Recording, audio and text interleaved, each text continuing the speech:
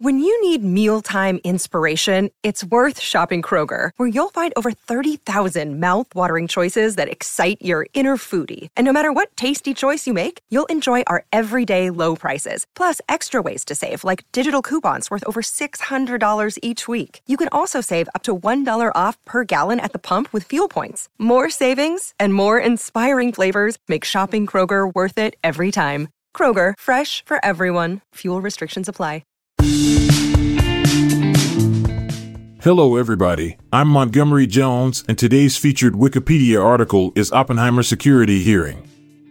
The Oppenheimer Security Hearing was a highly significant event that took place between 1954 and 1955 in the United States during the era of the Cold War. This hearing played a pivotal role in the professional and personal life of J. Robert Oppenheimer, a prominent physicist and the director of the Manhattan Project, which developed the atomic bomb during World War II. The security hearing was initiated by the Atomic Energy Commission, AEC, in response to concerns regarding Oppenheimer's loyalty and potential communist affiliations. These concerns were fueled by Oppenheimer's association with left-leaning organizations and individuals, as well as his past contacts with known communists. The AEC sought to determine whether Oppenheimer was a security risk and should be stripped of his security clearance. The hearing itself was conducted by a panel of the AEC, led by Gordon Dean, and lasted for several months. Oppenheimer's loyalty, associations, and character were extensively scrutinized during the proceedings. Numerous witnesses were called to testify, including Oppenheimer himself, his family members, colleagues, and friends. The testimonies revealed Oppenheimer's complex political and ideological history, as well as his struggles with reconciling his beliefs with his commitment to national security. Oppenheimer's defense team argued that his past associations were primarily due to his involvement in left-wing causes and anti-fascist activities during the 1930s and 1940s.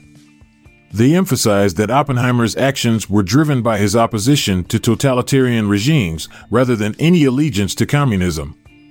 Additionally, his team highlighted Oppenheimer's crucial contributions to the development of atomic weapons and his ongoing commitment to national security. Despite the arguments put forth by Oppenheimer's defense, the AEC panel ultimately rendered a divided decision.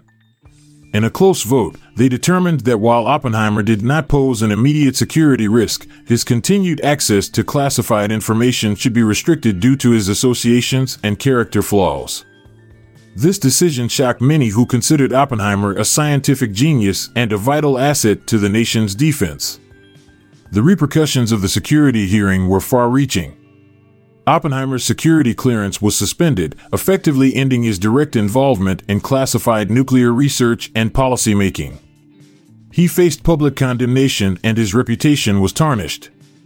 The hearing sparked debates about the balance between civil liberties, intellectual freedom, and national security during the Cold War. Despite the setback, Oppenheimer continued his scientific work, eventually becoming a leading advocate for arms control and international scientific collaboration.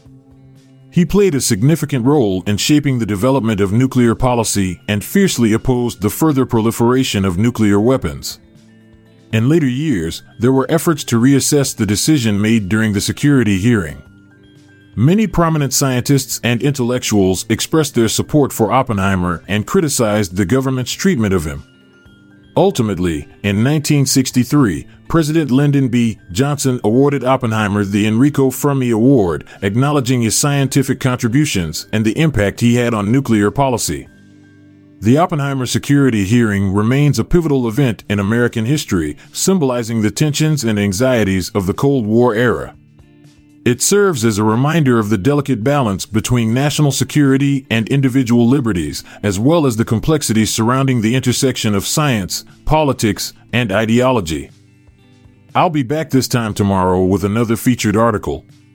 Thank you for listening. This podcast was produced by Classic Studios with information sourced from Wikipedia.org. We donate to the Wikipedia Foundation.